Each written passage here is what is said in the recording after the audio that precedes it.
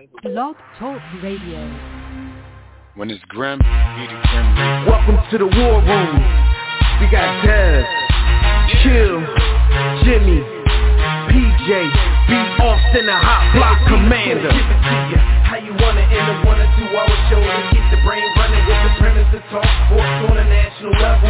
Bold with the topic, sorta like the rebels. When it's game time, they like the Fab Five during prime time. Sports conglomerates speak their minds a little bit. For sports medicine and sports veterans and greats. The 4 for 26 or the war in Kuwait. It's the war room with 5 nights at the round table. 5 Philly guys diversified and educated. Yo, what's good, War Room family? You are once again live in the War Room, brought to you by War Room Sports on the War Room Sports Podcast Network. One of your hosts, I'm the Bull Dev Mack, and I'm at the War Room Roundtable with my brother, Jimmy the Blueprint. The NFL divisional round left a lot of fans saying it was the best they'd ever seen. So now it's time to move on to Championship Sunday. 2 more games to decide who plays for all the marbles. So we'll get you ready with our picks, predictions, and more from around the world of sports. So it's time to sit back, relax, and bust it up again with your guys in the War Room, the greatest man cave in the history of Earth. So you can get in on the conversation yourself by joining right now at the By the Hood chat room. That's blogtalkradio.com/The War Room. Or you could join us on Facebook, Twitter, Instagram, at War Room Sports. We'll also be taking your calls in about 30 minutes on the Digital Extreme Tech Hotline. That number is 323-410-0012. What up, fam? I see the the U.S. government bulls is talking real heavy to Russia right now. What's up with that?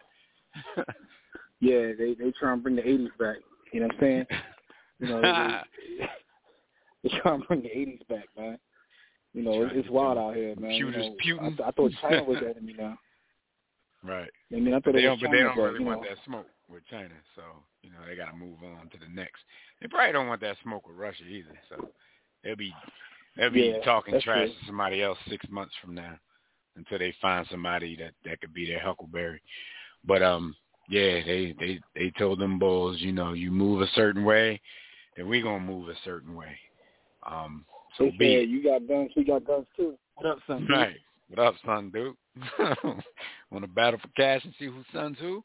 But yeah, I mean, the U.S. we ain't got money to do nothing else, but we always got a couple dollars to to shoot some stuff up. Got money for war, but we can't feed the poor. Pop Shakur said. Crazy. They gonna be over there, busting their guns, but Kensington, Philly gonna still look the way it look. Anyway. Pretty much. Zombie land. Anyway, though, y'all know what it is, man. Before we get started, we just need to remind you guys that whether you're with us live or not, anytime on demand, you can still check out archive episodes of our show and all of our partner shows on the War Room Sports Podcast Network, either on our own website at warroomsports.com or on one of the many major podcast listening platforms. So there is never, like I always say, never an excuse to miss an episode of the War Room, the Tissue and the Tape, Hip Raw Street Line, Superstars, John Appetit, On the Couch with the Wilsons, which has a brand new episode out this week, After Further Review with the Mayor, and a whole lot more. So make sure you check that out on the WRSPN, War Room Sports Podcast Network. And also, shout out to, the third member of our proverbial locks, B. Austin. He not with us tonight. That sucks, though, because, some stuff in our rundown, it's certain things, is going to get a reaction out of B, and he going to spit some bars at or against some people. Too bad we're not going to be able to hear that tonight. But anyway, man, Hot Topics are brought to y'all by MyBookie. War Room family, you know what time it is. It's time for you to make some money sports betting at MyBookie. If you still haven't checked out MyBookie, NFL Championship Sunday is upon us, so it's time to place your bets. Lay down some bread on all the biggest games in sports by joining the War Room and thousands of other online players, placing bets at mybookie.ag. No excuses when you win. You get your money, you get it fast. They even have in-game live betting so you can place wagers after the game starts. So join now on MyBookie. They'll match 50% of your first deposit up to $1,000. So just use the promo code WARROOM, all caps, one word, to activate the offer. Visit mybookie.ag today. Play, win, get your bread. That's all there is to it. All right, so Jim, man, A lot of talk this week on the James Harden front, man. A lot of reports talking that James Harden is unhappy in Brooklyn type of stuff, saying, he pretty much came over there. Some stuff that he doesn't like about Steve Nash and his late game rotations. He doesn't like the fact that Kyrie is a part-time player, and he just started to do that. And now, because of that, now that Kevin Durant is hurt for a good amount of time, he's back to pretty much Houston mode, carrying the offensive load, pretty much by himself night in and night out. What's your thoughts on that? You think it's really smoke? I mean, you think it's fire where this smoke is coming from? Because, they asked him, and he was going to say the right things, and the right things are pretty much, I don't know what you're talking about. What reports? Who are you talking about? Kind of deflecting, but what do you think? Yeah. I think it's got to be, right? And the reason I say that is just because of how many, and they all came out at the same time. But also we do know that people be, piggybacking on somebody else's story and trying to act like they knew. So it might be a little bit of that. Put a half a sentence of more detail into it, act like you had some sources. But this is something a bit up. much, though. You know what I'm saying? This was a bit much. This is a whole lot. I see on so many different platforms from different people, and the stories even get jiggier depending upon who's telling it. Right. So right. I mean, I think it's got to be some truth to this, right? It can't be completely made up. Skyview in the chat room, he said, I think someone is trolling, but I would make that John Collins, Bogdanovic, Gallinari trade for Ben Simmons. That's a decent trade. What I wouldn't do if that's the particular trade, though, is give up Tobias as well. I think in a lot of these deals, they're trying to package Tobias Harris as well. I think if this is what you're getting back, then I'm not going to package both of them dudes. But I also don't see Atlanta giving that up just for Ben Simmons. So, that's something we can keep an eye on. But, yeah, I mean, that's where this story is relative as well, because some of the reports, like Jimmy said, they get a little jiggier depending on who's actually reporting it. Some of the reports have gone as far as to say we already know the connection between James Harden and Sixers GM Daryl Morey, president of basketball ops. They still acting like your man is the GM, but that's something for another time. But now they're saying there's reports that he wouldn't mind, he wants to play with Joel Embiid. And, a lot of these joints we see, they say sources say, but they're people close to Harden are telling the Sixers people that he wants to play with Joel Embiid. The only thing I think about that, okay, you see the tear that Joel Embiid is on right now, so you kind of know if you're a James Harden, what kind of duo we could possibly have if I make that move. And I guess it would be enticing to a guard to play with a big that's playing like that. But at the same time, a source of his unhappiness is supposed to be the fact that since Kyrie's not playing, when Kevin Durant gets hurt, he has to shoulder most of the load. Now, we know Joel Embiid, nobody, even though he's about to play his 20th consecutive game this evening against the Los Angeles Lakers, we know that doesn't happen much in Joel Embiid land. So would that be a gamble for somebody who claims they don't want that burden all to themselves to come play with Joel Embiid? I mean, I got a couple of thoughts. The first thought is I've never seen a situation, and they've been talking about this for a while, where a GM or president of operations has such a close relationship with a player. It's kind of weird. That's weird to me. What were they doing in Houston about him so close? Why are you all with the GM so much? I don't even understand what that's about. Because they've been talking about this for a little while. So that's kind of weird. That's the first thing that's weird to me is that. But then the second thing I think about is, well, first off, just in general, I forget how good he is, because ever since he's been there, it's kind of like he got buried over there, and I haven't really – you don't see the same Harden highlights like you used to. Now, with that being said, boy averaging damn near a triple-double. I'm not saying he still be hooping, but it's just so much hoopla in Brooklyn. It's just different. Yeah, it's just different with him there because, KD sucks up all the energy, Paul. But it's weird because I forget just how an elite player he is being over there. If he came here, like, right away, like, Harden's back. But but the relationship with Morey, that's always been weird to me. Like, I don't get that. Like, but it's been reported so many times. You know what I mean? Like, you hear about some players being close with a coach. But damn, he was the damn GM in Houston. What was y'all doing? I think Morey's behind all this propaganda, yo. He's just leaking maybe stories. Part of his he's making all this stuff. It's all might be him, because that's like nothing else really makes sense. But in terms of the question about like his injuries and all that, like I think that's just an excuse, because I've heard so many things. It was about him not liking the taxes, him not liking the weather. I'm like, you don't like the weather in Brooklyn, but you want to come to Philly. What's the difference? Yo, there's no difference. It's gonna be the same. So at this point, you know what I mean? He's just complaining about everything, yo. It's like he's in a relationship with a girl and something really annoys him. So now he's letting his hands go and complaining about everything else. Like, you ain't never told her all this stuff, but now y'all going through something. So now you want to let your hands go and it's like complaining about every little thing. Like, I don't like the way you chew gum. Now her feet stink. Like, come on, man. yeah. Your feet ugly. Like, yo, you've been with her for years. Now all of a sudden you just going in on her. Like, yo, your feet. I don't like the way you chew gum. Like. You know what I'm saying? Like, yo, you make my bacon. You don't cook my bacon hard enough. Like, you just going in on it. Like, that's what he's doing. Giving out cheddar. No, that's the job that they took away from him. That's why he got Brody, giving away too much cheddar. Now we going to get Tobias Harris because of all the cheddar he wanted to give out. So that's why he, in the back office now, getting treated like Howie Roseman got treated when Chip Kelly came to town. He's going to get coffee.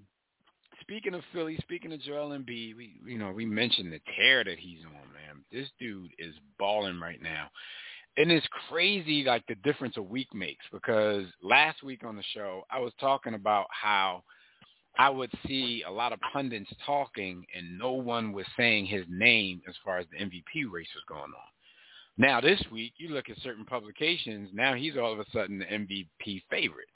I mean, it doesn't hurt that, during this week, between the times that we've talked about it, he had like a 50-12 piece, a 42-13 piece, a 38 and something else. And over his last 4 games, he's averaging 42.5 points, 12.8 rebounds, 4.5 assists, 2.3 steals, shooting 57% from the field, and doing all of this in only 32 minutes per game. So, like, Jim, to you, is anybody in the association playing better ball than Joel Embiid right now? Not at all. Not at all. Like, it's not even close. Like, he's taking it to a whole other level.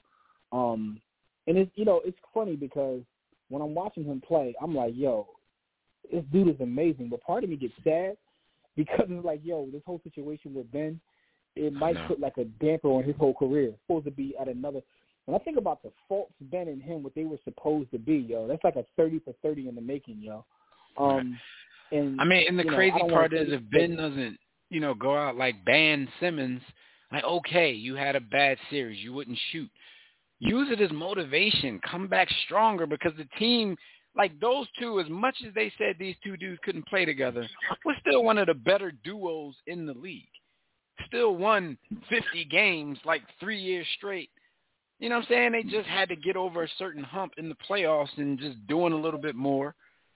Everybody doing a little bit more, I think eventually would have done that. But, we live in this microwave society where everything has to be done right away as soon as you get good. Dude does what he does in the playoffs. He gets dragged all over the world and social media, and he's too soft to take it. And now we're in a situation like this where Morey knows. That's why he's on this, if we trade him, we got to get something back. He was originally like a top 25 player, this and that, because he knows. He knows you get rid of this dude with all his limitations, it's still hard to get equal value. Yeah, I think it's partly that, but I think it's also partly that, like, Morey has a huge responsibility because, in what I just said, it's like, yo, you have a responsibility in protecting this dude's career, like, because the way he's playing, where he's like peaking and all, like, yo, this can't last for so long. Like, there's a window, and you're responsible for making sure that this window isn't wasted. isn't wasted where just like, you know, where he becomes someone who just puts up crazy numbers but no results from it. So it's a huge responsibility on Morey. It's a lot of pressure on him to figure something out. So I think that's also part of it. Like, it's value, but also like, yo, you know what I mean? Like, I got to make sure I do the right thing with all this. Yeah.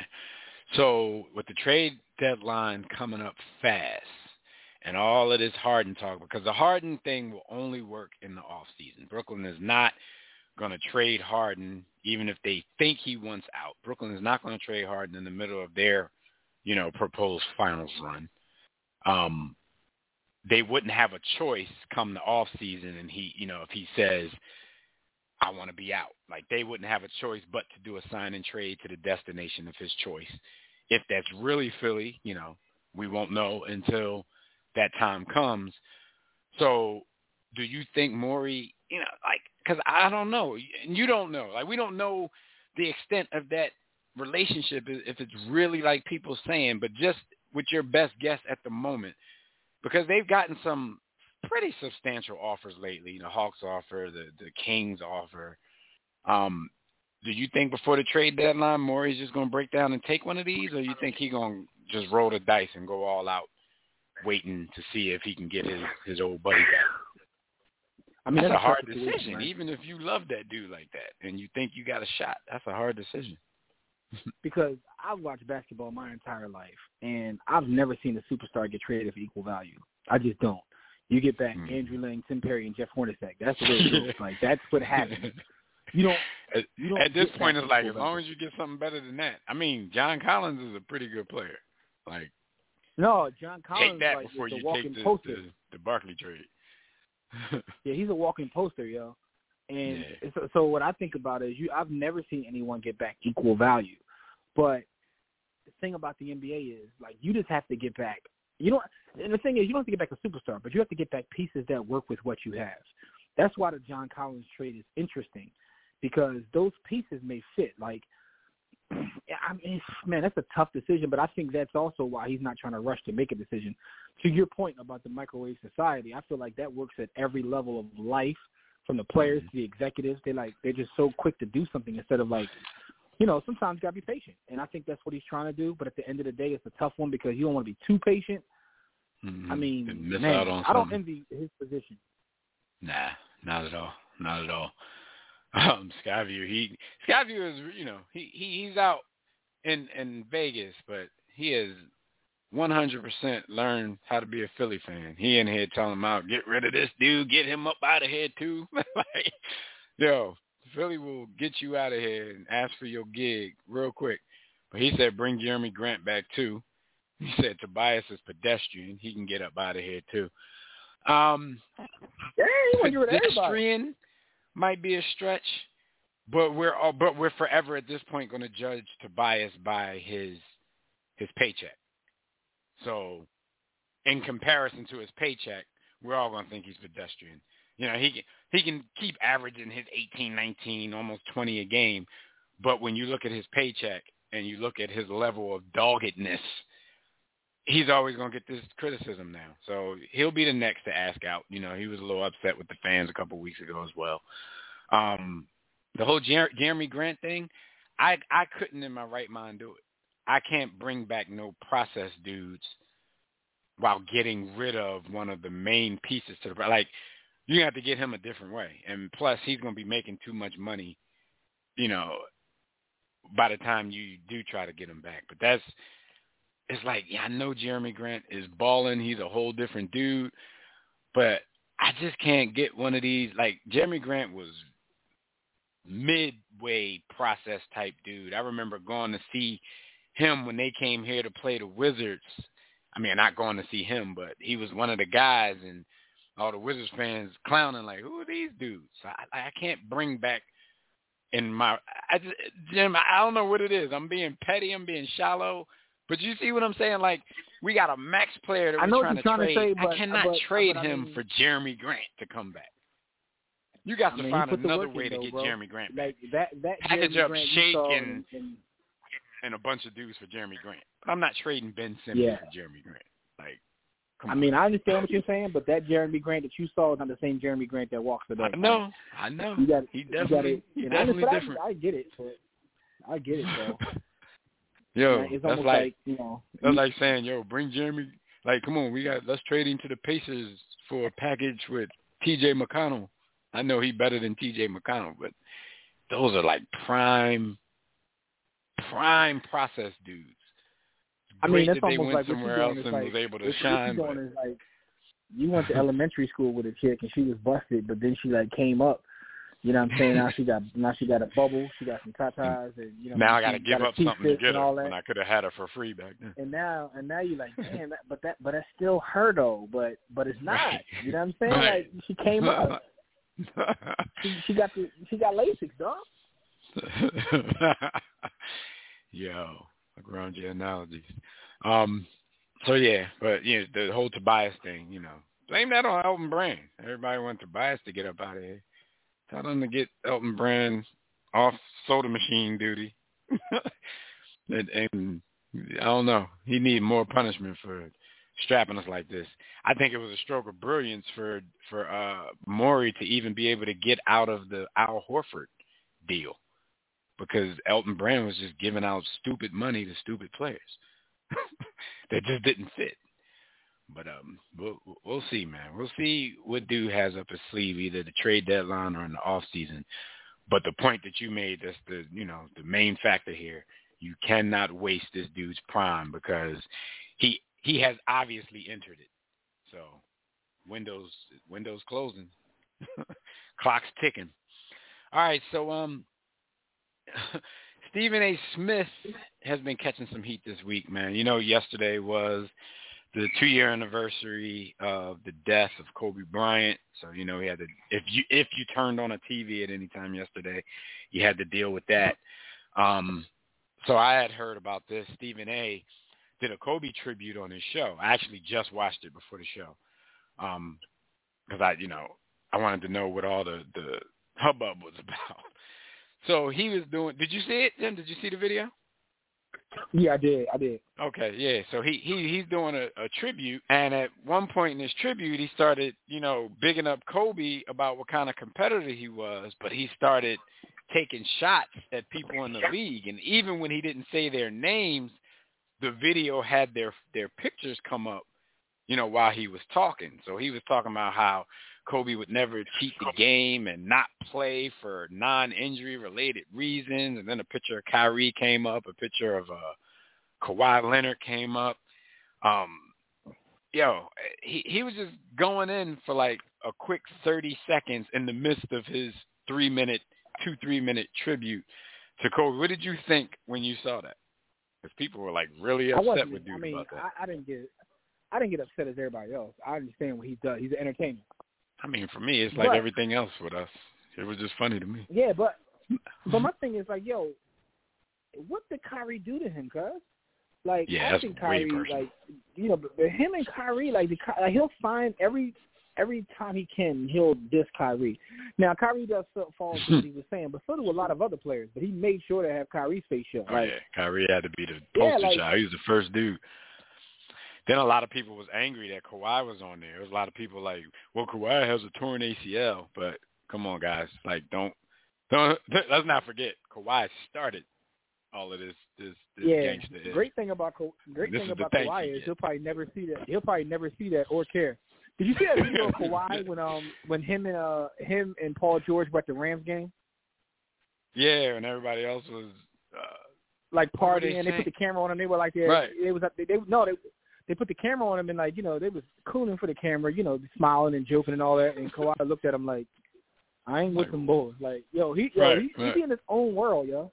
He was like he looked at them like they were like crazy, as if they weren't at a game. He looked like, what are we doing this for? Like, why are we cheering? Like, Kawhi is weird, yo. He's definitely weird. Yeah. But people who are, just going at Stephen A. Smith like, oh, well, he has a torn ACL. Hey, come on, let's not forget, Kawhi is the godfather of rest days. What we call it? I forgot what it's called. I don't know. I call him what you call them, DNPs, but non-needed DNP. I mean, there's a lot of things we call them, but I mean, what was the term that got popular over the last couple of years? I'm just drawing a blank because I'm old and washed. It's like common now, like the load management. He's the godfather of load management. So people, because he has a torn ACL, people done forgot that quickly, like who started all this. So, you know, the shot, if you're taking shots at that crew, it's understandable to me why Kawhi was in it. Me, I thought it was unnecessary. I definitely thought it was unnecessary, but at the same time, I really saw no lies detected. But like you said, Stephen A. always has an axe to grind, so he's going to find a way to take a shot at certain people when the shot is not even warranted in what he's talking about. I think that's the craziness about the whole thing.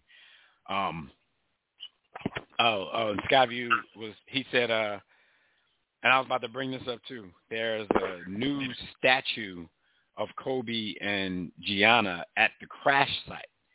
What do you think about that? Skyview said he thinks it's a little disrespectful. I don't like it. I mean, I think the statue is amazing. The statue itself is powerful, but it being at the crash site, I don't like that, yo. You think it's a little eerie? You know what I'm saying? Because I'm like, I kind of see, and then I mean, because at any other site, you know, where somebody died, you know, people are going to make their own little monuments, you know, photos, candles, jerseys, all that kind of stuff, and eventually they move that stuff out of the way. I mean, we even see it now, like just an average Joe Blow gets killed in a car accident somewhere, you ride past a certain area and it's teddy bears and all kinds of stuff all over by the area where it happened. So this just seems like it's a thing that humans do. You know, since it's somebody like Kobe, they took it a step farther. Instead of putting teddy bears and all that kind of stuff at the crash site, they went and made a damn statue of him and his daughter. So I'm on the fence. I understand why you guys are saying, that might not be the right thing to do. But then on the other side, like, you know, I'm wrestling with it. I'll get back. I just don't like it, man. Like, you know, it's almost like, you know, and I ain't trying to get into a religious debate, but when people walk around with a cross on, it's like, I understand that's your God, but, yo, the cross to me signifies something else. Like, no, I mean, just put it somewhere else, man. I don't like that. I ain't even gonna lie. Like, not at the crash site, B. Because the thing about it is now, does it stay there permanently? I don't know. What you think? Yeah, I don't know, man. Like I said, I'm torn. I'm torn. I can definitely see why, you know, people wouldn't like it. So I don't know, man. Like I said, I'll get back to y'all about it. I'm just not sure about it, but I don't know, man. It's difficult. But we're gonna move on because y'all don't want to hear me thinking the whole time. Can you hear me, Jim? Because I had some technical difficulties here. Now I can. For a second I couldn't, but now I can. I know I probably went out for a minute. All right, so our quote of the week, man. It's Kobe related, but it's not about Kobe. Kobe strives so hard to be Michael Jordan. When I go back and look at his videos, I say to myself, damn, he was better than Michael Jordan. And that can come from none other than Jordan's best friend, Scottie Pippen. So Scottie Pippen's still on his little F. Jordan quest. Like, what's up with Scottie, man? First, to me, this was funny. Now it's getting a little sad because I got another quote for you, you know, after you give me your opinion on that. But it's getting a little sad with Scottie, man. Yeah, Scottie be wilding, yo. Like he's coming off like a abused woman, yo. I saw this, I died laughing. I'm like, yo, like it's like any shot he. It feels like for years he was scared to speak his mind. Mm-hmm. And then he said something, and now it's like, yo, now I'm letting my hands go. It's like he was afraid to fight this bully, and he finally got into the fight with the bully and realized, like, yo, this bully ain't even hitting me back. Like I've been worried this whole time about this. You know what? Now I'm letting my hands go. But plus he got a lot of backup for this type of stuff. He got the whole, he got the whole LeBron James fan base. He can say anything he wants, and they're gonna be like, "See, I told you," and they're gonna act like everything Scotty says is gospel. Scotty's wilding, man, and I can understand maybe there's some stuff that you wanted to get off your chest, but some of this stuff, it seems like it's just so sensational. Like, I'm like, does Scotty even believe what he's saying, or is it now I'm just gonna tear this dude down at all costs? Listen to the next quote. He said, Mike didn't want to pass. Mike didn't want to rebound or defend the best player. He wanted everything done for him. That's another Scottie Pippen quote. I'm like, come on, Scottie Pippen. Like, you can, like, Scotty has let us build him up so much at this point with the Scotty was going to take the best player and Scotty did all the other stuff while Mike scored. Now he's going to go out there and talk like Mike didn't do anything else. Like Mike, like his stat lines don't come up in every record that gets broken or approached in today's NBA. Like, come on, Scotty. Like, he acting like Mike was out there averaging 42 and 2. Like, he's going too far at this point. Yo, Casey Max in the group chat talking about Scotty is attacking Mike because he can't find that same energy for Larson. So he's going on Mike. Yeah, man. So, Well, he can't in today's society find that same energy for her. But yo, dude is a career Michael Jordan. I'm talking about 6.2 rebounds, 5.3 assists. Like, that's great for somebody who averaged 30 plus points for their career. Like, that's not normal. My man found a way to give Kobe a tribute and slander Mike. Everything's about slandering Mike, yo. And it's crazy. It's insane, yo. Scotty, leave the digits alone, babe. Yeah, it's definitely digits related. You can hear me now, right? Yeah, you good now. Okay, all right, good in the hood. All right, so yeah, that's Scottie Pippen, man, acting a little bit bitter. We love the entertainment, so if this is what you're gonna do, Scotty, keep it coming. But it's time, I think, for him to be a little more clever with it, because right now he just saying stuff now. Like, I ain't gonna lie though, the Kobe one was funny because I was like, hold on, he said what? Like the Kobe one. I mean, because he done already said Bron was better than him. He's been on record so many times saying otherwise. Scotty at this point is like, I don't care what I've said before. I said what I said. Yo, Scotty said the reason that Mike even made a documentary is because so many people were saying that Bron had surpassed him, so Mike wanted to get some more attention back on himself. Scotty drawn. All right, man. So last weekend's NFL divisional round playoffs was nothing short of fireworks in all 4 games. And there's a lot of NFL fans out here saying that this was the best divisional round, the best playoff weekend, and, maybe 1 or 2 of the games, maybe the best football games that they've ever seen in their lives. I know we were watching a lot of them, and we were, with the chat group and all that kind of stuff. How you feel about that? You agree? I can't really jump with the hyperbole right now. They were amazing. And I think that one of the reasons they were amazing is because, if we're being honest, the games the week before were all ass cheeks. Right. So your expectations coming into the week, we came off ass cheeks, and we like, what the hell is about to happen? And it was some amazing games. Like, anytime, man, multiple amazing games. So there was no way. There was no way the Rams should have had to depend on a last-minute Stafford drive to get them in field goal range after the lead they had. There was no way. But we all know, Tom Brady has made that deal with the devil where I just think Tom Brady is the luckiest athlete that I've ever seen in my life. And he almost pulled off another one.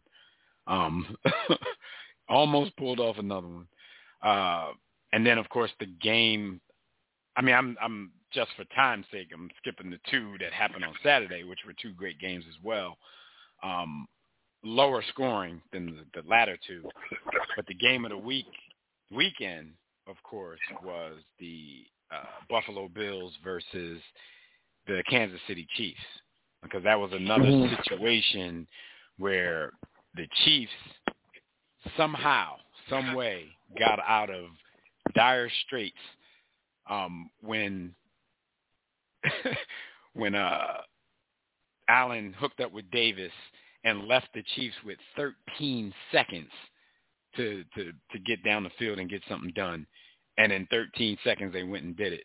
And there's a report going out that Andy Reid said to his young quarterback, Kermit D. Frog, a.k.a. Pat Mahomes, when there was 13 seconds left, he said, hey, when the situation's grim, go out there and beat a Grim Reaper and go get it.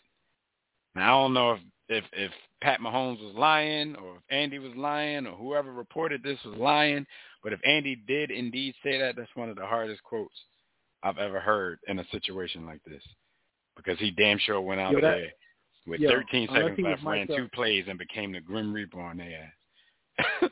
Unless he was mic'd up, that's all cap. I don't believe it. All cap. There ain't no video. It didn't happen. Like, come on, man. Yeah, that's all cap. Yeah, that's all cap. That's hard. That's all cap, though. No way that happened.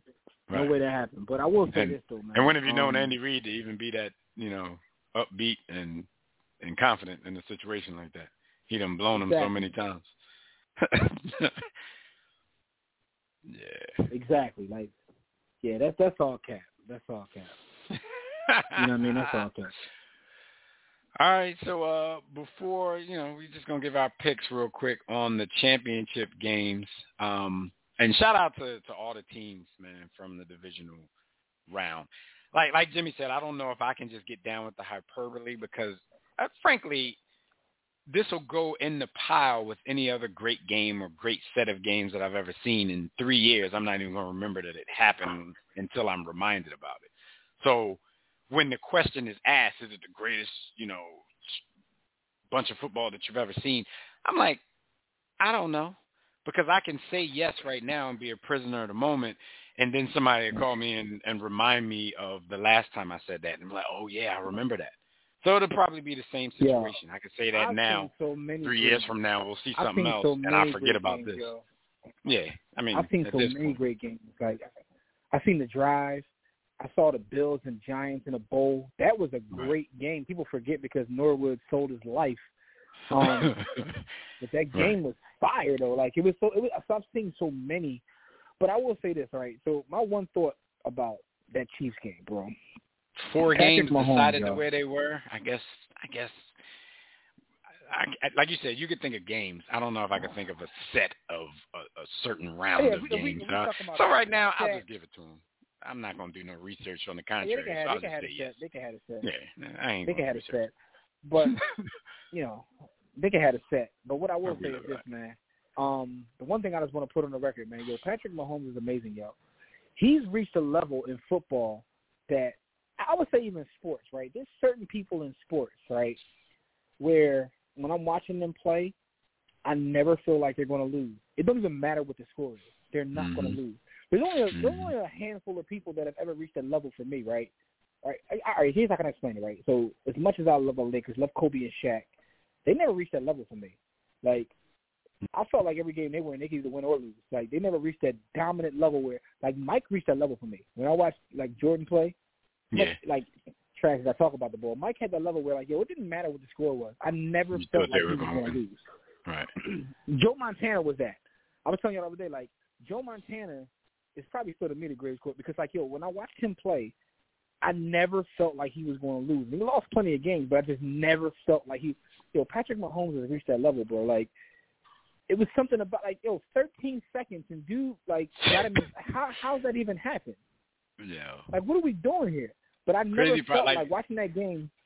The way that they scored before that, before Josh Allen and them had to come down and do some heroics to get back into the game, like, it was back and forth like a heavyweight fight, like a Frazier Ali fight where nobody's dodging anymore. You're just punching each other in the face with all you got and all you got left. And the crazy, like, your man giving out peace signs while defenders are still in front of him with an front angle. of him. Like, what's wrong with Tariq, man? Why is he that fast? Yo, the thing is, though, right, and I think that part of it was how they went out last year. Like, it felt like the Bucks figured him out. The Bucks was beating his ass up, and he didn't look his normal self. And then during the course of the season, watching him play every week, because I watch him play every week fantasy reasons, it seemed like he was going through the motions. Like, of course, he had put up his numbers, did his thing, but he never, like, really felt like he was that dominant force again. So part of me felt like maybe he fell off a little bit. Maybe the Bucks, like, exposed him. And then I watched him play Sunday, and I was like, yo, I owe Bo an apology, yo. Dude is amazing, yo. He's just the best for quarterback using in the the word league. exposed. Like, just for thinking about the word exposed. Yo, I do. Just for thinking that he possibly was. I owe the Bo an apology. Like, even on the first drive, because the Bills came out mad aggressive, did what they were supposed to. On that first drive, it's like his will. Like, at some points in those games, it's like he just went to a different level than even his teammates. Like, he would not let them move. That first drive, my dude ran like 50 yards. Amazing, bro. Amazing. And I hate saying this, because that's by God. But dude is amazing, yo. And truth be told, Andy pretty much gave Bo a new nickname, but at the same time, in the society we live in, they're gonna be afraid to use it, because it's not correct, not politically correct. Because shoot, only people that call Kevin Durant the Slim Reaper are pretty much fans. I think they refuse to actually say it in real NBA circles and stuff like that. Like, that's corny. Yeah. Patrick Mahomes ain't nothing but the Reaper. All right, so because of all that stuff that happened, we are going to get a rematch of another, great game from the regular season when the Bengals and the Chiefs hooked up, and the Bengals beat the Chiefs, and my young boy Jamar Chase won me a fantasy championship with like 62 points. That is, I believe that's the first game of Sunday. So who you got? Bengals going to see the Chiefs. Weather won't be a problem for either team. They're both used to playing in that kind of weather. So we can scrap that at the moment. No advantages there. But who you got? Yo, I ain't picking against Boy, yo. Kermit D. I'm just not picking against Boy. Kermit D. Yeah, no. Same thing for me. Like, I've picked them all the way up to this point in the playoffs. I mean, I was calming people down like week 4 when people were talking about how, the Raiders were leading the division and the Chiefs falling off and they got figured out and they might be fighting to make the playoffs. I'm like, I was on my Aaron Rodgers, man. RELAX. Like, calm down. Now look at them. They what? 2nd seed. I knew the 1st seed was going to choke. I told y'all that last week. I can't see Tennessee, being this far in the game. But I'm with you. I can't go against them. If I had a favorite young team to watch right now, it would be the Bengals. But I think this pretty much is going to be the last time we watch them. I still look at the Bengals as being younger, so I didn't even put the Bills in that category, but the Bills are pretty young too. I want to say the Bills will be back. We said that last year, and they were back, but it's going to be a situation at some point we're going to keep saying the Bills will be back, and we're going to take it for granted of how good they are right now. So they need to get something done while this window is still open. But I don't know. I think, I don't know, both of them are exciting though. I don't know, man. Toss up. I like seeing them both play. But I think this is the last week that we're going to get to see the Bengals play in this particular NFL season. They might get smoked. You think Cinderella, you think it's about to hit midnight on that eye? Man, listen, man, we might be on a pack. We on a pack watch right now. They might be on a pack. Yo, the Bengals bus about to turn back into a pumpkin. I hear you. It's a possibility, man. It's a possibility. The Chiefs have everything that they need to make the Bengals look like the Bungles. So we'll see how that goes. We both got the Chiefs. 49ers going to see the Los Angeles Rams. The Los Angeles Rams have a chance to host, 2 more games this season as the Super Bowl is in their home stadium. So if they get it done here, they're going to be the second team, actually back-to-back seasons, as many years as we've always thought that the Super Bowl host team was good the year that they had it and had a chance to host it, it took so many years for it to finally happen. Now we have an opportunity for it to happen 2 years in a row. Now, I've been picking, on the other hand, I've been picking against the 49ers ever since the playoffs started. No shade, nothing personal. Phil Matic, don't be mad at me. As a matter of fact, Phil Matic probably want me to pick the Rams at this point because we got something going here with the Niners overcoming these odds. But the Rams, man, it was one of those teams between them and the Packers that I was looking at from day one of this season. I don't know if other people would think this, Jim, because fans always go to the extreme, like with the whole Matt Stafford thing. It was kind of like Super Bowl or bust. But I think Matt Stafford has kind of already showed you, his value in this situation. People say, oh, he choked all the time with the Lions. I never really agree with that narrative. He was playing for the Lions, like probably the worst franchise in NFL history. Like, they choke as a team. I really never saw Matt Stafford be the reason that the Lions didn't get something done. So I really thought that narrative was just, it was lazy, in my opinion. But look, first year he goes to a good team, he's already in the NFC Championship game. For me, I don't think he has to win this game or has to win the Super Bowl to show that everything he did statistical, stat-wise in Detroit was some big smoke and mirrors, some big bust. I think it's already pretty much improving. 1 year, you're already in the conference championships. But with all that being said, I know I got the Yemenis. I got the Rams. I got the Rams making that Super Bowl trip anyway. The 49ers are going to do what they do. They're going to try to keep the ball out of Stafford's hand by mashing on the ground, which works. Keeps the games low scoring, but they just beat the Rams a few weeks ago. So to get into the playoffs, first of all. So I think the Rams might want to see them about something this week. All right, I'll keep it very brief. I like the Rams, y'all. They spent the money. They spent the money. They're right where they want to be. Dream team. And they got talent. They got talent at every level. They just got talent everywhere. And I also think that the league and the marketers would love to see a Rams-Chiefs Bowl. You got, Mr. State Farm, with that talent and speed versus every superstar known to man on the Rams. Like, I will say this, the Niners had a great season, and I love the way they play football.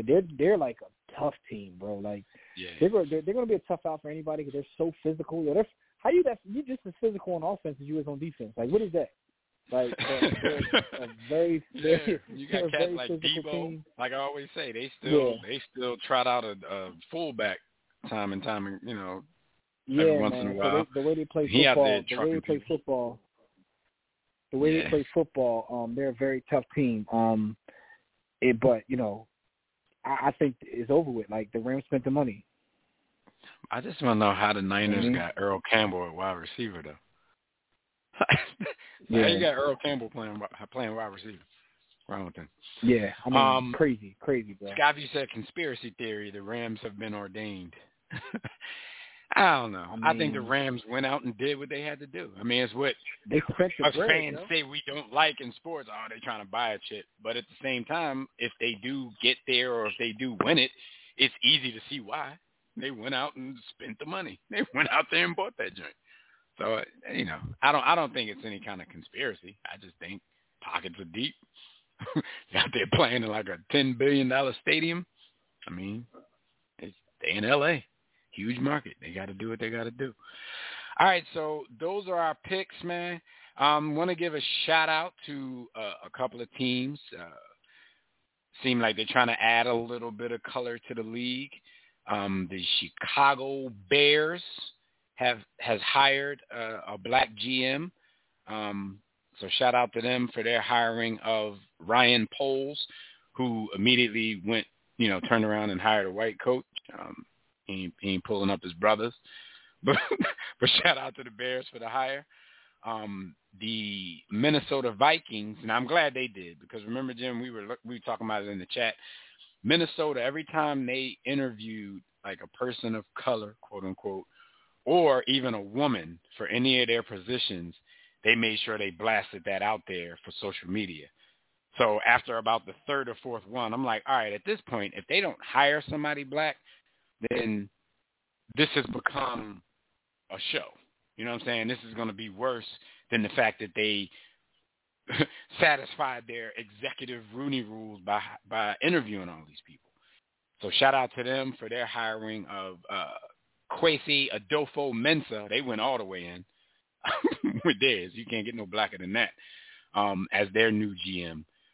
His first thing that he has to do is to hire a head coach as his first major task, and they haven't done that yet. So we'll see what the Vikings' new GM is going to end up doing.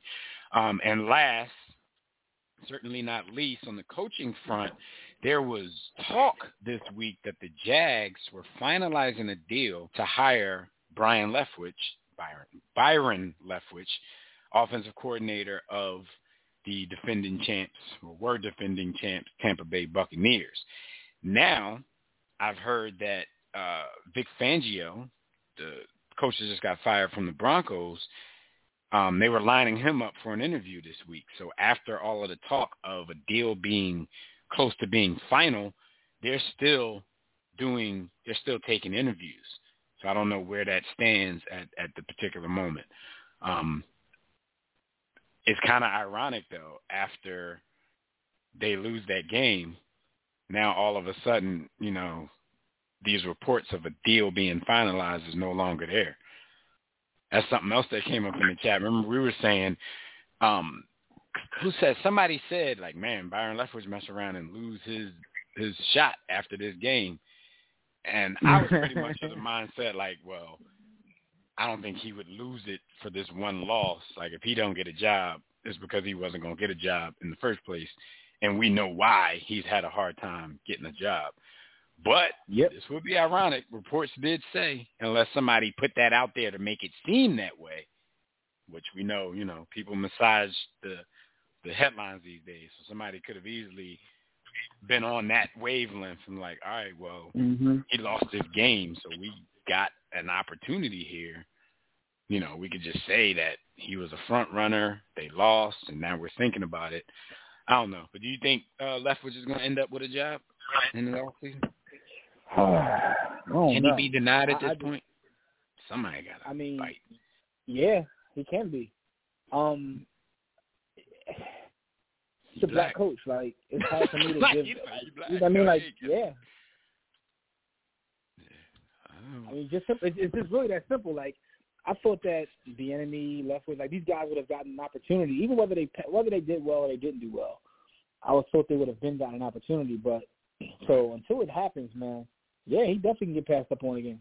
And it's weird too, Jim, the way this is going down with the whole Fangio news, because you would think it would be the other way around. Maybe Vic Fangio was close to getting a job, and then Leftwich, who was still in the playoffs, his team lost, and now you know he's available for some interviews, and you want to see what's what. But Vic Fangio has been out there since the last day of the season, so it's kind of like if you were about to finalize something with Leftwich, who was still in the playoffs, you know, took a time during his week in between games to come do an interview. Like, why all of a sudden a coach who's been sitting there already? You know, I can see if you're taking somebody from one of the teams that lost this week and you're giving them an interview because they suddenly became open. But I don't get the whole Vic Fangio finalization of Leftwich and his deal. So we'll see what that's about. Shout out to Byron Leftwich. Hopefully he gets it. And, you know, shout out to Fred Perdue, thinking that black coaches got, like, an option when you're offered a job. If he offered a job, he damn sure going to take it, because we don't have the luxury of picking and choosing our NFL jobs. So FOH with that. Our stat of the week, man, before we move on and take a call or two. And this is wild. David Ortiz, his career on-base percentage is .380. Barry Bonds' career on-base percentage is .384. Excuse me. It's not .384. it would be 384 if you turned all 762 of his home runs into outs. How bananas is that stat? How bananas is that? Yo, that is Wilt-like. That is one of the craziest stats I think I've ever heard in my life. He would still have a higher OBP than Big Papi. All 762 of his home runs were outs. Come on, man. That, bro. So for everybody listening, that might be the wildest. For everybody listening, the significance of this stat that we just brought up is because, yet again, Barry Bonds, and just to say his name, Roger Clemens as well, but Barry Bonds, again, did not get inducted he didn't get voted into the Hall of Fame.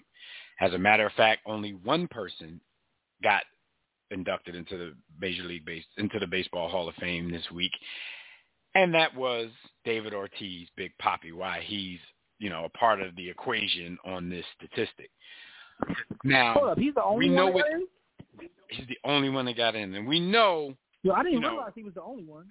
Right, lone inductee. Now, we know every year when this happens to Barry Bonds, Roger Clemens, everybody's going to say the same thing, like, okay, they're two of the tops, if not the best of all time, greatest of all time at their position. Barry Bonds might be the greatest of all time, bar none. Position doesn't even matter. He might be the greatest of all time. And we know why he's not getting into the Hall of Fame. Well, at least we know why they try to say he's not getting into the Hall of Fame. But the reason why that argument comes up this year and a lot of people who's tired of hearing it is not upset is because, remember, Barry Bonds got all the accusations. It was pretty much kind of obvious. He's kind of like the OJ of baseball steroids. Like, okay, he wasn't found guilty, but look at his head, look at his hat size, all of that kind of stuff. But Big Papi actually tested positive for performance-enhancing drugs in 2003. So the question here is, okay, if you're not letting Bonds and Clemens into the Hall because they're quote-unquote cheaters, then how is the lone person who got the 75+% votes that he needed to get in this year, how is that somebody else who actually got popped during the whole steroid era? How does that happen? And that's why we come up with statistics like this. Like, okay, you think Bonds did this. You know Big Papi did this. Bonds' statistics dwarf Big Papi's. Big Papi just got into the Hall of Fame. Bonds is not getting into the Hall of Fame again. So we know it's more than just the accusations. We know at this point sports writers who vote for all of these Hall of Fames take stuff seriously. I mean, not seriously, take stuff personally. And Barry Bonds has always been an asshole to the media. So even if at a time they're starting to be a little more lenient and letting some of these guys in with accusations and positive tests, still no Bonds, still no Clemens, because they weren't the nice guys. You remember Big Papi, Jim? Yeah. He was always loved, always beloved by fans, media. Yeah, he was a nice guy. Yo, Big Papi, when he got into trouble in the Dominican, where he was wilding out there, he got in a fight with the gangster and got, hit up in the club. Real trouble. Smashing boy wife. Yeah, trouble. They still was like, that's Big Papi, though. Like, listen, right. man. It's always that, though. It's the same thing with, T.O. when they were making him wait. T.O. really, as much of a a-hole people think T.O. is, he never got in trouble off the field.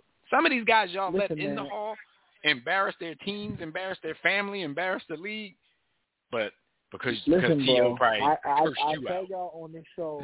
I tell y'all on this show all the time, man. When my grandma told me, man, you treat people nice, man. That's the greatest investment you can make because it pays dividends. Just be a nice person to people. Papi. Shout out to Jalen Hurts. You ain't even gotta be that. You ain't gotta be that good.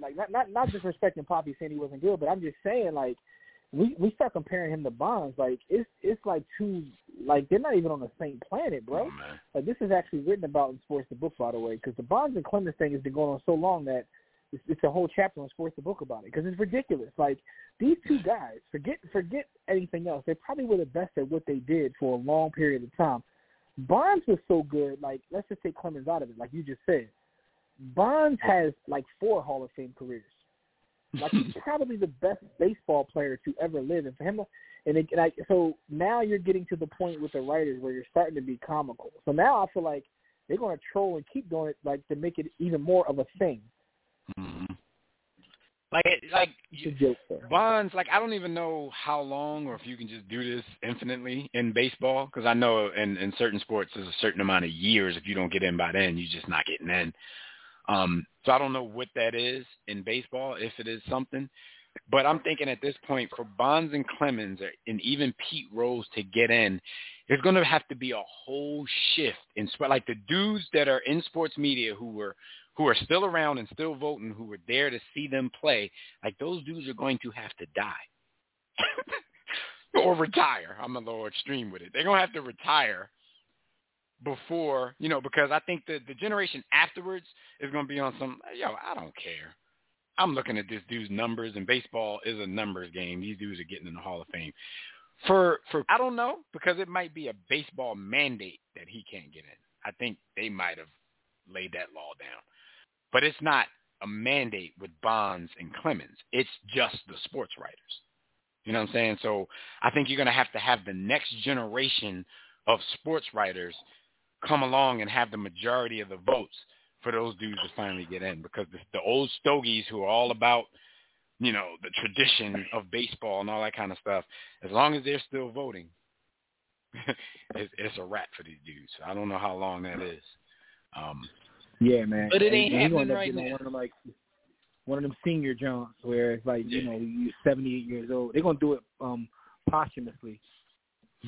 Yeah, pretty much. And that's going to be a shame. But at this point, you're probably going to have to, because Bonds and Clemens probably on their TO joint now. Like, if they did get in, they probably wouldn't go to the ceremony. They'd probably be like FOH at this point. All right, but yeah, that's what's still happening year after year with this whole Baseball Hall of Fame thing. All right, so before we talk about what happened while he was on the ground, we're going to take one call. We got the homie Tobias waiting on the line, calling from Arizona. What up, Tobias? Roll damn Tide. Roll damn Tide. Hey, we got 3 of the top 10 transfers out there. Nick Saban warned y'all that the transfer portal is just going to help the rich get richer, because who in the hell is going to leave Florida to go to Purdue or Oregon State? We already know these things. But anyway, remember, Alabama. Depends on what that NIL is hitting for. That don't mean nothing. Alabama provides a great education opportunity to help young males become great members of society. All about education. Hey, I sound like a black person advertising for Trump. But anyway, all the black people with Trump. It's like they had a hand in their back like a puppet. But what's that thing we were talking about? You sound like the Manaverse. What's it called? Oh, the black manosphere. You mean the guys that the manosphere? You mean the guys that get turned down by hookers? Yeah, the guys that get turned down by hookers, even though they got the money. Right. Yeah, and then blame the whole getting turned species. down by a hooker when you got the money got to be the craziest thing ever. Yo, how bad are you? And then blame all black women for that. Eugene Robinson didn't get turned down. Neither did Warren Sapp. But, that's what they hang over there. Hey, Warren Sapp didn't get turned down, and he was ass betting them. Yeah. So what's up, you know we about to roll, man, the second hour. So what's up? Yeah, gosh, man. Stephen A. was talking about us. Here. Stephen A. was talking about us. Me and Jimmy let Kobe down.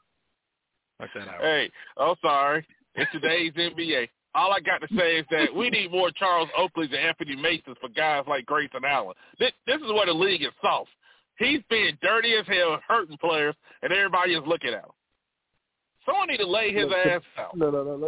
Tobias ain't even cared until one of them Bulls got hurt. Until the Bulls got hurt, right? Right. I hated him in college. It was entertainment. But he has – I was watching, because of that, I got, into a YouTube rabbit hole. He's and dirty. I found like a dirty video of him from college. That sound nasty. Pause that. A video of him playing dirty in college. The video was at least 7-8 minutes long. I'm like, you've done that much? Like, and nothing before happened. you even got to the league, and he's done some stuff in the league, too.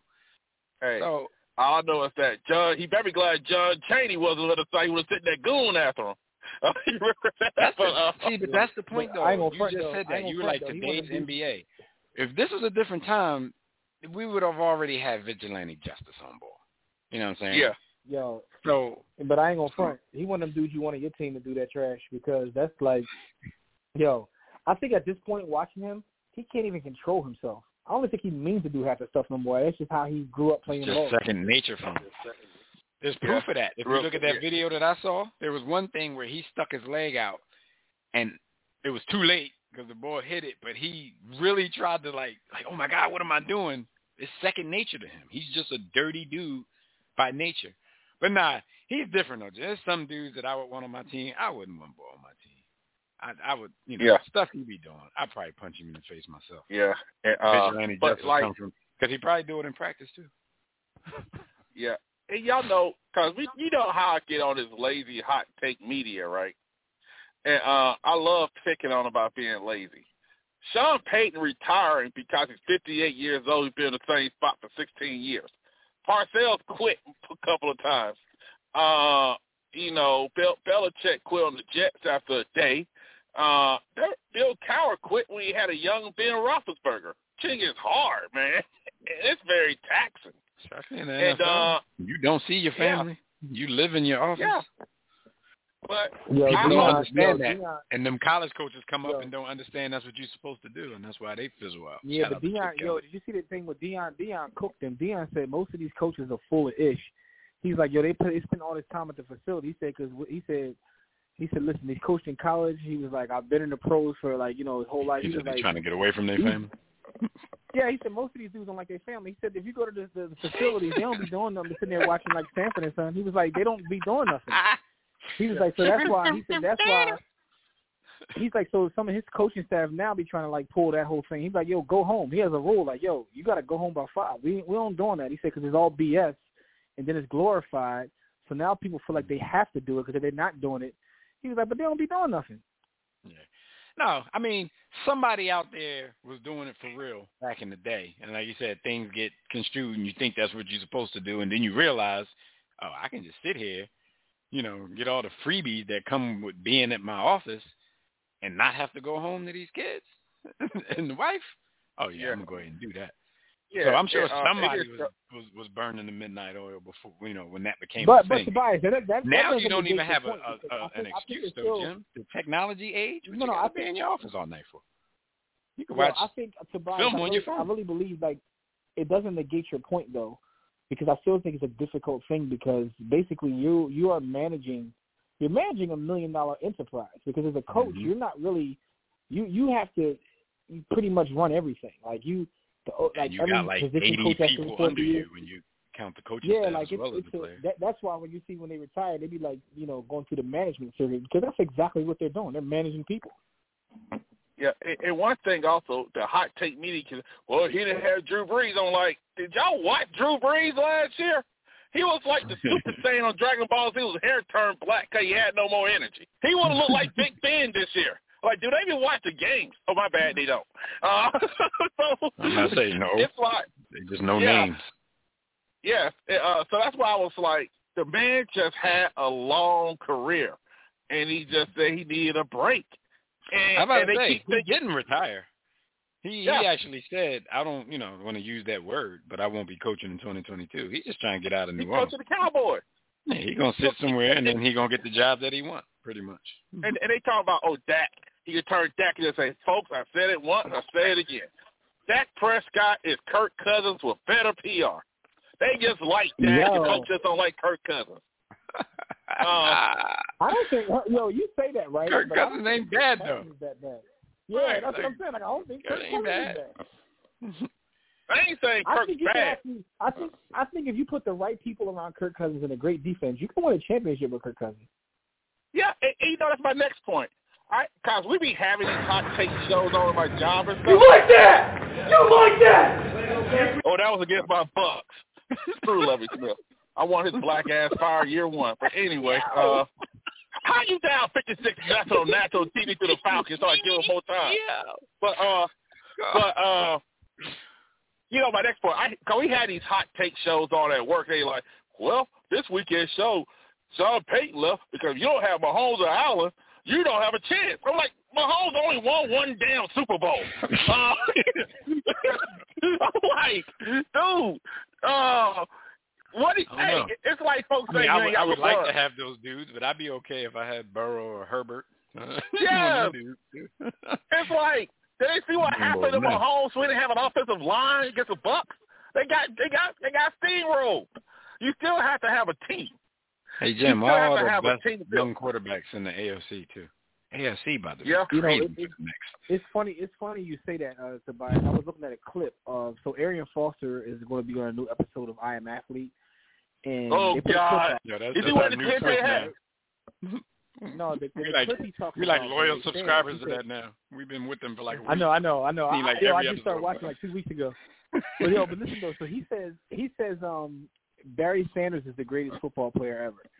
And he said he gets so upset when people bring up Tom Brady. He was like, I kind of said what Dev said, like Tom Brady, so many things fell right in his career. But he said, but no one wants to talk about that. He said, when you start judging football players off championships, it's like the stupidest thing you can do, considering how many people have to come together to win a championship. Right. It's better than even, I don't like it in basketball, but it makes way more sense. Yeah, so he goes in on that. But I was like, yo, he lucky Shady ain't there because Shady would have socked him. Yeah. Shady would have gave him crazy work.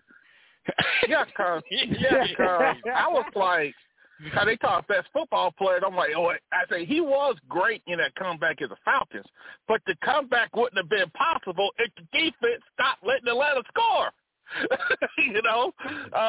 Yeah. But one thing I hate how people complain about the overtime rule. Let me tell people out there, you don't get a chance if you give up a touchdown. If you give up a field goal, you get the ball and get your chance also. Or how about this novel concept? You don't let them march down the field in 13 seconds. How about that? I mean, even the way it is, people are going to complain, but shoot, ain't that better for those complainers than sudden death was? You can get a damn safety, and the game was over. So yeah. It shows you that anything they change to, people are going to complain about. So they're going to, but I still think the rule sucks, though, right? I still think both teams should at least get a possession, like do it like college. But here's the thing, though. I was laughing at the clip that surfaced when Kelsey was out here talking about how they got holes in the Patriots series. He was like, yo, like we got robbed because we never got a chance to get on the field. He was like, that's because that was Brady. Like, they wouldn't do that like if Patrick Mahomes was the one that went down the field. I was like, yo, they just, but obviously that was when it happened to them. I'm like, now look how life works. But even with them, I would have told Kelsey, maybe you should have told D Ford not to step offside, and your guy would have had a pick on Brady, and y'all would have been at the Super Bowl. I mean, but Tobias, you could play that game all day long, though. You could do that like you playing a DirecTV game, like, well, it's because of this or because of that. But at the end of the day, the rule sucks, though. You gotta let both teams get a chance to get the football. Like, that's the way I look at it. I think the rule sucks. I mean, it is what it is. It is the rule. Especially if you're going to change to that type of format anyway, it probably shouldn't matter what they score, a field goal or a touchdown. You probably should get one. Yeah.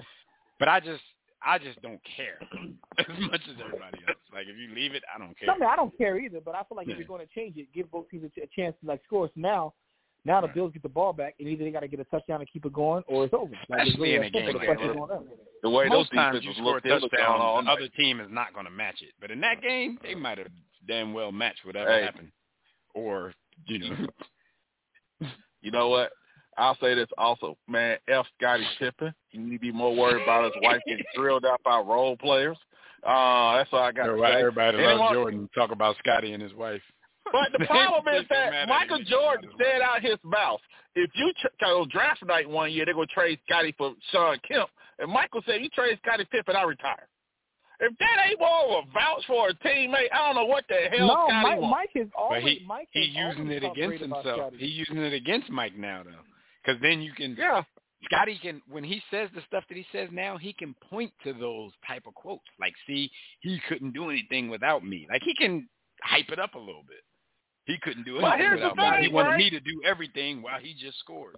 Hold on, I mean, but I would have told Scotty, the reason Phil Jackson put you on Magic Johnson because Michael got in a foul trouble that happened. But Mike was shutting Magic down in that game. That's what the media won't tell you.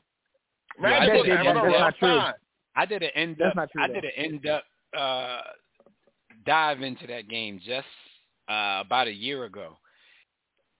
I'm not going to say he was shutting Magic down, but the narrative that Magic was killing him is so not true. By the way, that was probably Magic's greatest. Dragging that Lakers team is one of the most underrated accomplishments a star player ever done.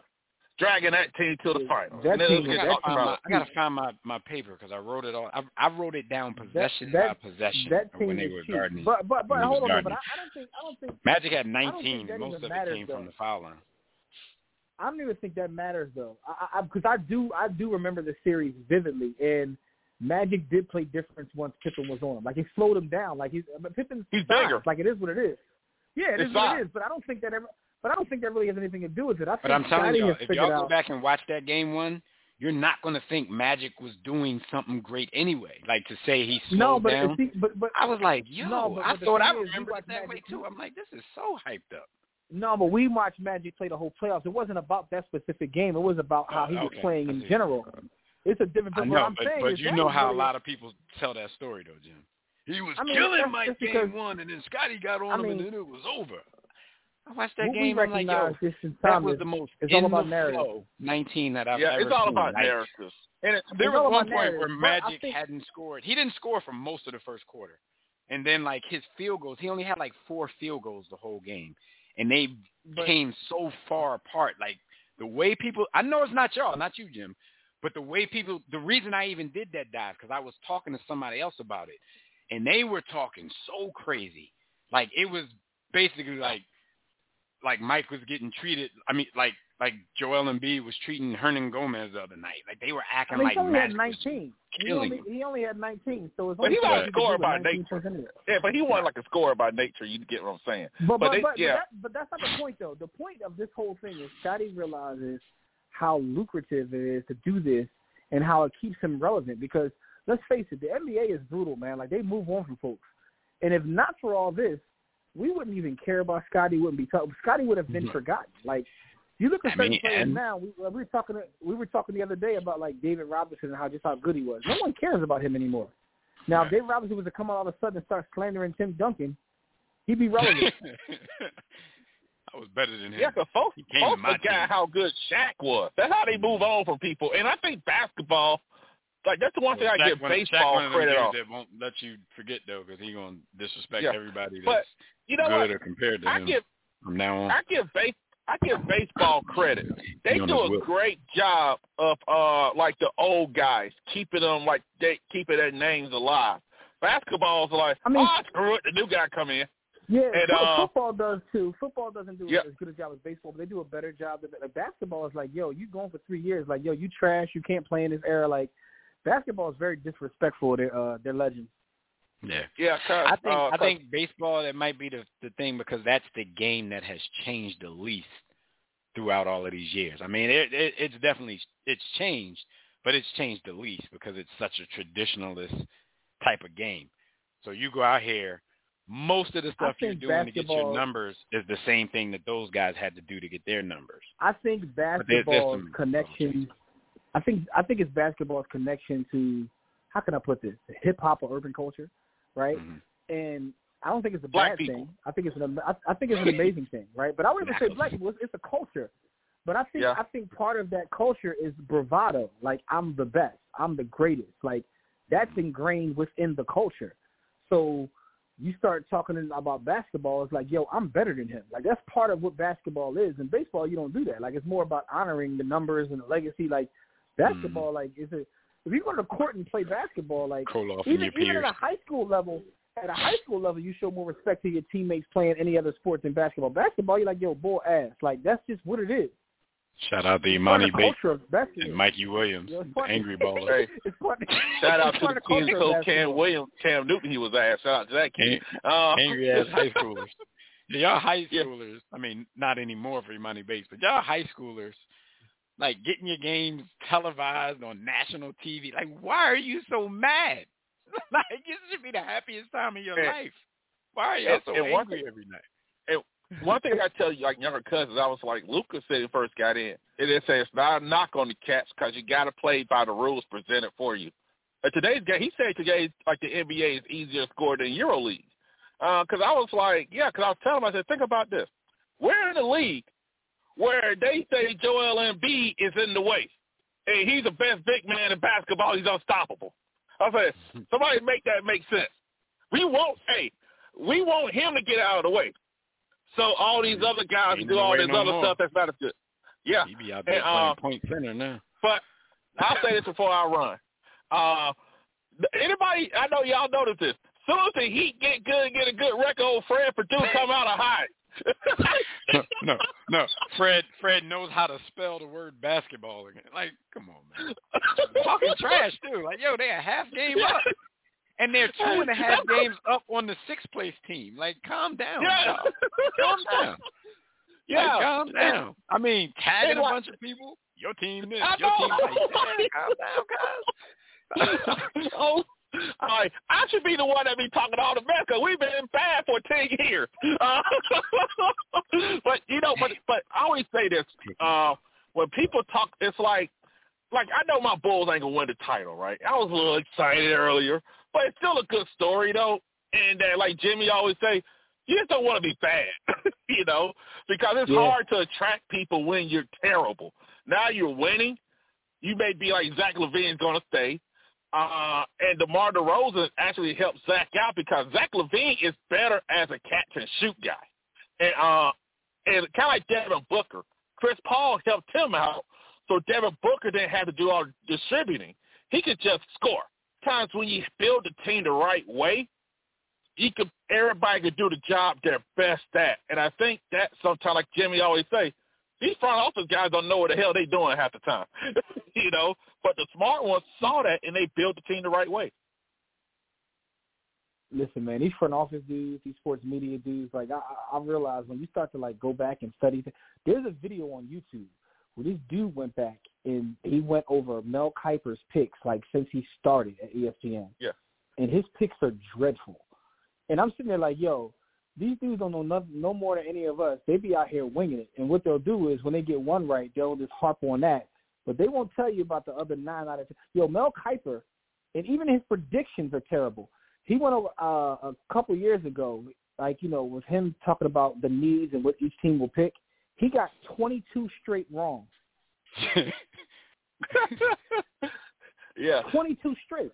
They said the odds of him even doing that was like slim to none. He got 22 straight wrong. But it's on YouTube. I got to find it. It's like, dude went back and studied everything. You know what? He would have been better off saying, like, they're looking at these couple of guys right here. That will make you look better because of needs. But it's not provocative enough. But the point is, though, these are the guys that get GM jobs, right? They come out and they get GM jobs. They don't know no more than us, bro. They look at the same game film like. Think about this: the Jets not only drafted a rookie last year, and a rookie quarterback and started him day one. They brought in a rookie head coach who brought in a rookie offensive coordinator. Who thought this was a good idea? Bring in a veteran coach. Y'all saw the Colin Cowherd video. Oh yeah, he was all in on Sam Darnold. He ain't let that go. Loud wrong. Yeah, that's his thing at this point. But it shows it's about next.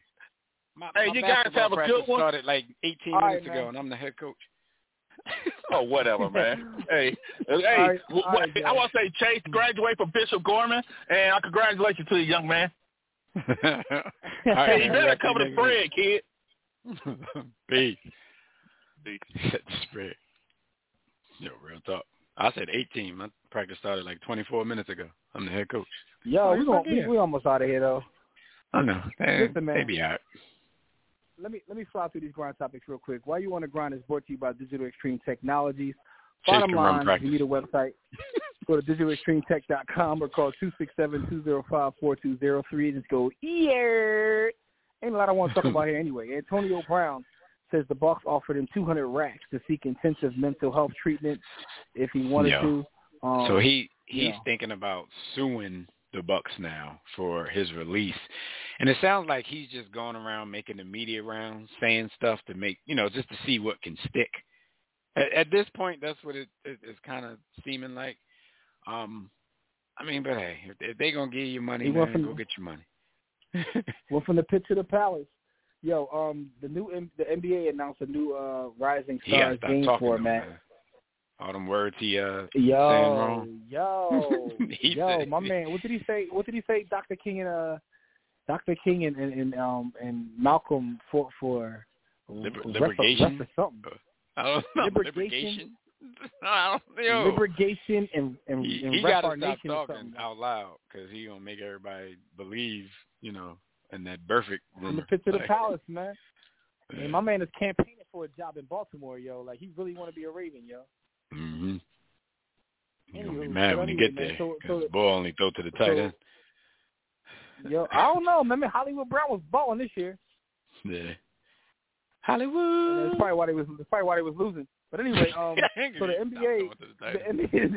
NBA has a new format for the Rising Stars game. You excited about this? It's cool. Let me run through it real quick. The Rising Stars game, y'all know, the latest iteration was Team World versus Team USA. Before that, it was rookies versus sophomores. This year, they're going to have 3 games between 4 teams of rookie sophomores, and for the first time, they're letting some the G League cats into it. I guess the best dudes of the G League. So how it's going to work, it's going to be a pool of 28 players, 12 rookies, 12 sophomores, 4 NBA G League Ignite players. They're going to be broken down into 4 teams. The pool of NBA players are going to be chosen by NBA assistant coaches. The Ignite players are going to be chosen by G League head coaches. Each team is going to be coached by a member of the NBA 75 team and assistant coaches from the 2022 All-Star Game. They're going to draft their squads at an earlier date, before NBA weekend. There's going to be 1 NBA G League Ignite player on each team. Each game is going to be played to a final target score. So instead of them just running a clock and we got to sit through, long games like that, it's going to be like out in the playground, game 22 or whatever games go to in the playground these days. So instead, it's going to be a race to 75 to celebrate the league's 75th anniversary season. So games 1 and 2 are going to be played until the team reaches 50 points. Game 3 will be played until the team reaches 25 points. So the bracket goes like this. Game 1 is going to be Team A versus Team B. Game 2 is going to be Team C versus Team D. And then Game 3 is going to be the winner of Game 1 versus the winner of Game 2. I think it's cool. It brings something new. You know what I'm saying? We ain't got to sit around and watch the same old stuff. I'm with it. All right. So, this new version of the Eshman-Hoffmore game. Yo, are we going to... it's going to be a girl fight in the middle of the game? What's the date of this, John? If you know. Huh? What's the date of this, John? You said what's the date? I think it'll be the same thing. It's going to be that Friday night because, on the Friday night they usually do the celebrity game and then the Rising Stars. So it's going to be on Friday night. We're going to be at the Wu Mansion when it happens. We're going to be at the Wu Mansion on the water. All right, that's what's up. Doing that's all what's this. Up. So yeah, it's going to be another. So last story real quick. Sean Payton and Big Ben both say, they out of here. We out of here, baby. Yeah. Like we said earlier, Sean Payton is not calling his a retirement. So, we'll probably see him either on somebody's sideline or somebody's front office at some point. But after 18 seasons, Big Ben calling it a retirement. He's done. We pretty much knew that was going to happen this season. Probably should have done it a long time ago. But first ballot Hall of Famer, what you think? I mean, is he nice to the media? Wasn't nice to the young ladies, but I think the media likes him. Hey, yo. Nah, I'm just saying. They ain't got to vote. Hey, Funny thing, if there is anything that holds up his induction, it might be those rumors. But I don't know. That kind of stuff, for some reason, gets forgiven. Taking booty was in gets forgiven motorcycle more accident, than you and being Ben was rude wild. Ben wilded a little bit as a young boy. He wilded a little bit as a young boy. Yeah, so. he definitely did. And then but it's down, probably not going to hurt him. Man. He going first ballot. Yeah, so that's what happened this week while you on the Grizz Night. Tell everybody what happened this Dayton Sports History so we can get on up out of here. This Dayton Sports History brought to you by Sports the Book. Smart people only read the sports. Make sure you get your copy at sportsthebook.com or warroomsports.com, written by War Room Sports own Jimmy the Blueprint. Make sure you go and do that. This Dayton Sports History, January 27th, 1993. And shout out to one of our loyal listeners, Neil, for this information. One of the biggest professional wrestling legends of all time, in every sense of the word, Andre the Giant, he passed away this day as a result of heart failure in Paris at the age of 46. He was soon after named as the first ever inductee, speaking of Hall of Fames, into the WWE Hall of Fame. So we'd like to give a big War Room salute to Andre the Giant, one of the greatest there ever was. Shout out Andre the Giant. Yo, make sure you go watch it. It's a great documentary on him. I think it's either on HBO or Showtime. I'm not sure which one, but it's a dope documentary about his life. It's crazy. Yeah, anyway. I be watching Young Rock because of all the wrestlers they be trying to portray, the old 80s wrestlers they portray on that show. Yeah, man. Like, yo, you would love that documentary. That documentary is fire, yo. Like, it's on Andre by himself, or it's a wrestling? Yeah, no, it's on him. It's about his life. What's that on? I think it's, I don't know what it is. It's HBO. I think it's HBO, but it's on his life though. But it's an interesting joint though. But anyway, man. That shit called Dre. It's time for us to get out, man. I forgot about Dre. Yo, anyway, we out of here, Dre man. Day. Yo, happy birthday to Zeke, man. Yo, I mean, not you 5 years. Never mind. It's time for us to get out of here, man. Shout out to everybody who supports us in the chat room, Facebook, Twitter, IG, wherever you find us at, man. We appreciate it, man. Bottom line, and enjoy everything happening. It's NFL Championship Week. Make sure you enjoy that. Hopefully, we got some more good games. Messed up my eligibility. Stay safe in these streets, mask up, and try not to dance with Omarion. But listen, we'll see you right back here next week. Catch everything we do, all of our content, social media, everything is at the hub of warroomsports.com. My book you can find at warroomsports.com. But until next time, everybody, don't accept mediocrity. Be steadfast in the war against ignorance, and we'll see you chumps on top. I knew you was going to let him hit.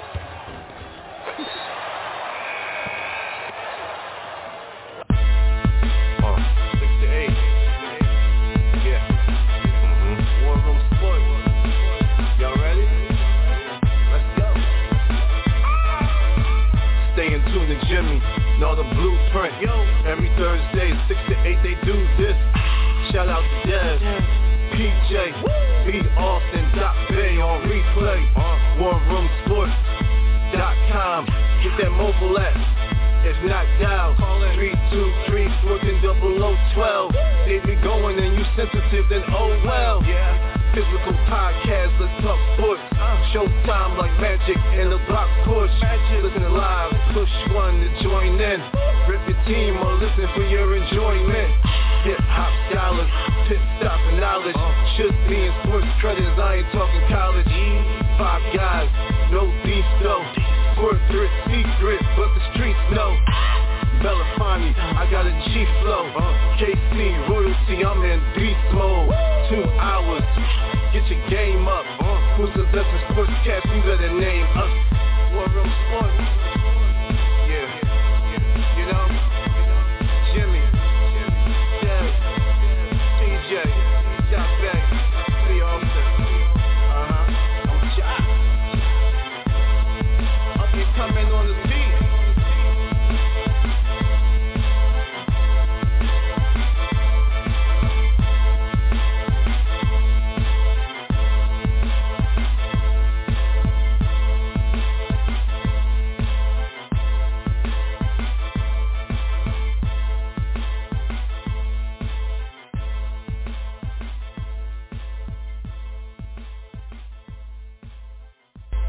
War Room Sports, www.warroomsports.com.